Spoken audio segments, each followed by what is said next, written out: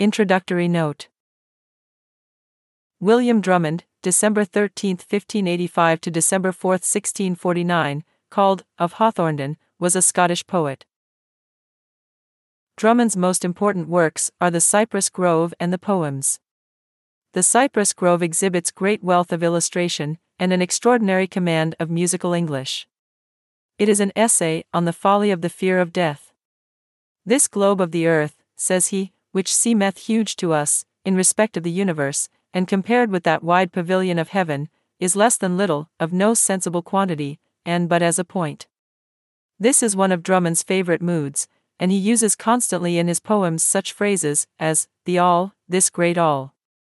Even in such of his poems as may be called more distinctively Christian, this philosophic conception is at work.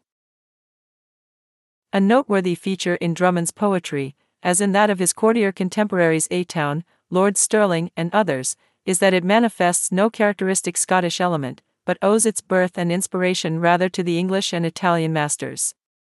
Drummond was essentially a follower of Spenser, but, amid all his sensuousness, and even in those lines most conspicuously beautiful, there is a dash of melancholy thoughtfulness, a tendency deepened by the death of his first love, Mary Cunningham. Drummond was called the Scottish Petrarch, and his sonnets, which are the expression of a genuine passion, stand far above most of the contemporary Petrarchan imitations. A remarkable burlesque poem Polemo mid Dinia inter Vitervam et Naburnum, printed anonymously in 1684, has been persistently, and with good reason, ascribed to him.